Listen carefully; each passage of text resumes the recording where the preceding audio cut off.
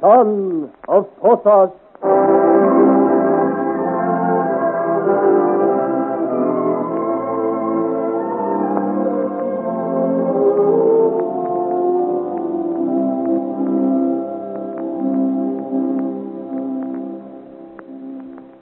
As Joel and Therese reach the stable door and throw themselves hastily upon the waiting horses, shouts of anger from the inn behind tell them that their absence has been discovered.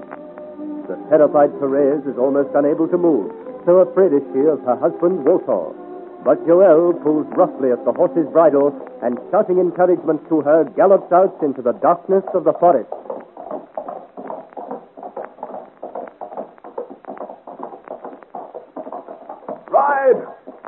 Ride for your life!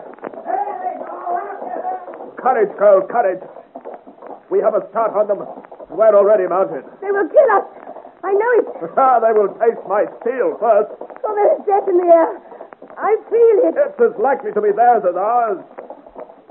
Which way shall we go? To the French camp at Freiburg. No, they will take that road. So will everybody else. The roads are blocked with camp followers and heavy with traffic. Is there no other way? Through the forest. But it is longer. Loss of time means nothing to loss of my dispatches. Let's take the forest road and leave our friends to chase off to Freiburg. Do you know the way? Yes. We must go down through the trees to the river, which turn off the road here. Good. Soft green turf will silence our horses' feet somewhat and give us added protection. No, monsieur. You are hopeful. You do not know these men as I do. Yet we may possibly avoid them. Yes, perhaps we may. How so? There is but one bridge across the Rhine, and they will try to reach it first and cut us off there. But I know of a ferryman with a boat. Yes? If we keep to the river, we will come to it. Good girl. Have courage, then, for we are safe, I am sure. Ah, monsieur. I have seen so much of death. Wait. Stop a moment. Forward.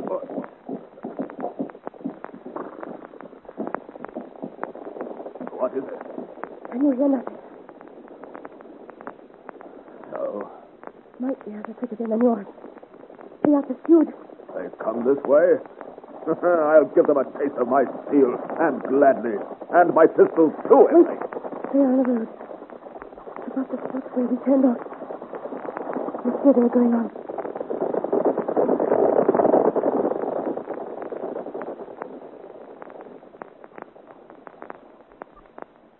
They've passed. Oh, heaven be praised. We are safe, then. I am sorry not to have had the chance to meet them just the same. You may still have a chance. But let us make haste. The darkness is at least some protection. If we can make the ferryman before dawn, we will be safe.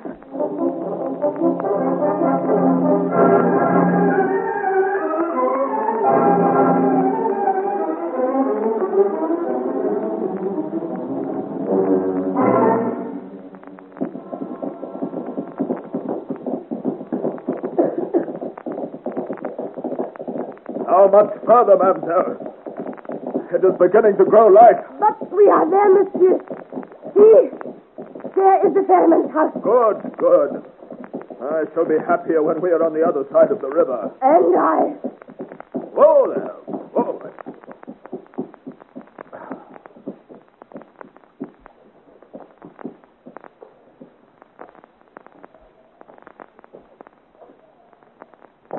Oh, there. Anybody home?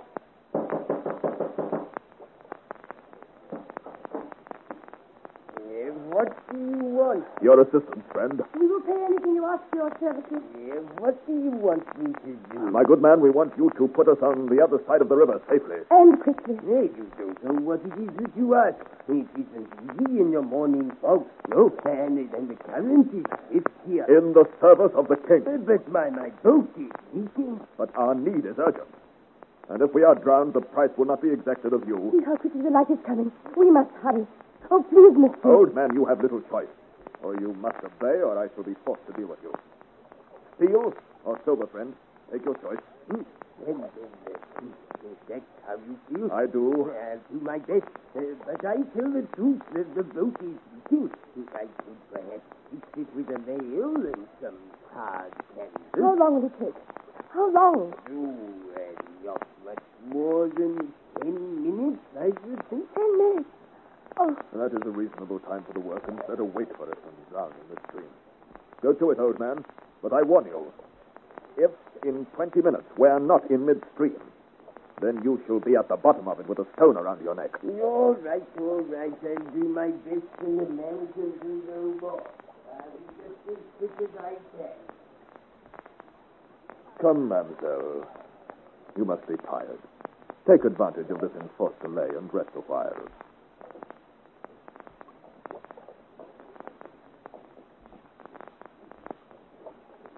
Sit down on this bench. Let us watch the old man work. oh, how can I rest? I'm so afraid. And every moment may mean death for us both. Sit down, nevertheless. If one must meet death, at least one may wait for it in comfort. Ask at her. It's all very fine for you, monsieur, but oh, heaven, I'm so afraid. Tell me, mademoiselle, of whom are you afraid? Your husband? He's a devil. How were you ever entangled with him? How can I explain? Except that I was brought up in a strange household. Witches and chemists and men of evil. These were my words. I married Porthos, and it pleased my mother. But I was a reproach to her, so long as I remained honest. What did he do? What was his trade? His trade? Death, monsieur. Poison and the elixir which is distilled from the jewel and the toad's head. He is cowardly and evil. He has good manners when he chooses. And it is he whom they employ to negotiate with a great lady. What would a great lady want with such as he? This was an ambitious lady, monsieur. The Marchioness de Montespan. She needed Walton's help to remove the king. To remove the king? It was at the time when Mademoiselle de Fontange was in court. But such a crime is incredible. And by one who is supposed to be the king's favorite. He would have preferred to kill him than see him fascinated by another. Oh, monsieur, it is going very light. Can you not hurry the ferryman? He is doing his best. Hi, Master Boatman.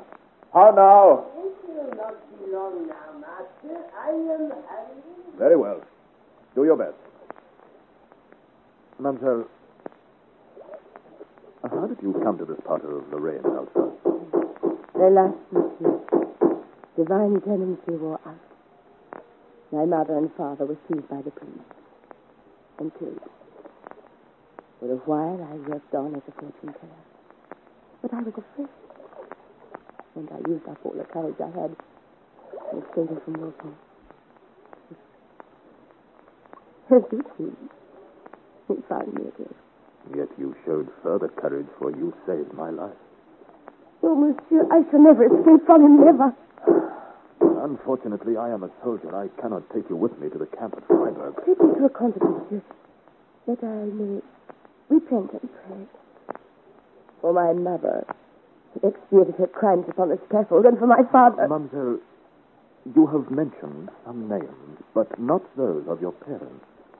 How could I have names? The sound of which Parisian was crossed in the souls of fear. Please understand me. It is not mere curiosity that impels me, but I am charged with a mission. And it seems to me that you may be the one I seek. What mission? Tell me quickly. And from whom? They are here. Look, at the top of the hill. They have found To us. the boat, quickly. Ready or not, we must use it now. Run! There are a deuced lot of them. They have picked up some deserters on the way. Here we come, old man. We cannot wait. It is finished. Get in quickly. I don't want to meet this motley crew. Make haste there. Pull out the stake. I'll take the oars with you, and we'll beat them yet. I cannot pull it out. The stake. I cannot do it, monsieur. Oh, they are upon us. Out of the way. I'll pull it out. A fine, healthy specimen of a weapon. Now, into the boat, quickly. Get your dressing dog. Oh, you would you? Take that, Santa. Earn that for you, my friend. Take care, monsieur. Take care. Press his hand with his Oh, no, you don't. Take that instead. Go. That's two of you. Any more for the stake. Quickly go, take the oars and push off while I hold these two at bay. Yes, monsieur. That's for you, sir.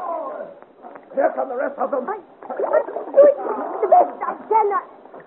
But they will fire on us. I'll take the oars from you now. Greater distance between us, the better I'll be pleased. Come on, Master Ferryman, row. He's coming. Water's coming. Monsieur, Ken Brown are riding their horses into the water. I'm coming for you. Oh! And you, friend Breton. Fire on the comrades. Fire on the Breton dog. What? No man calls me dog and lives.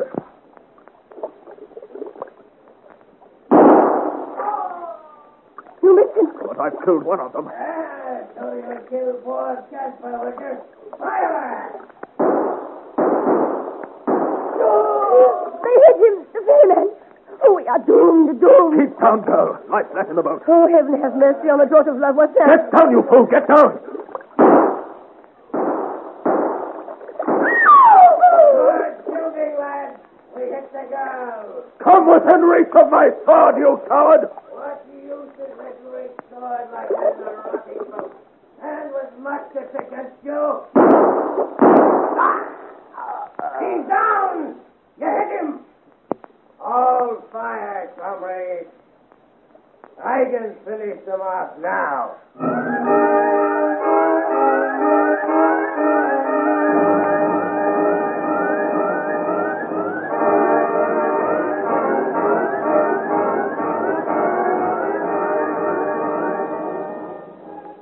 Son of Porthos, adapted for radio by Margaret Dunn from the novel by Alexander Dumas, a George Edwards production.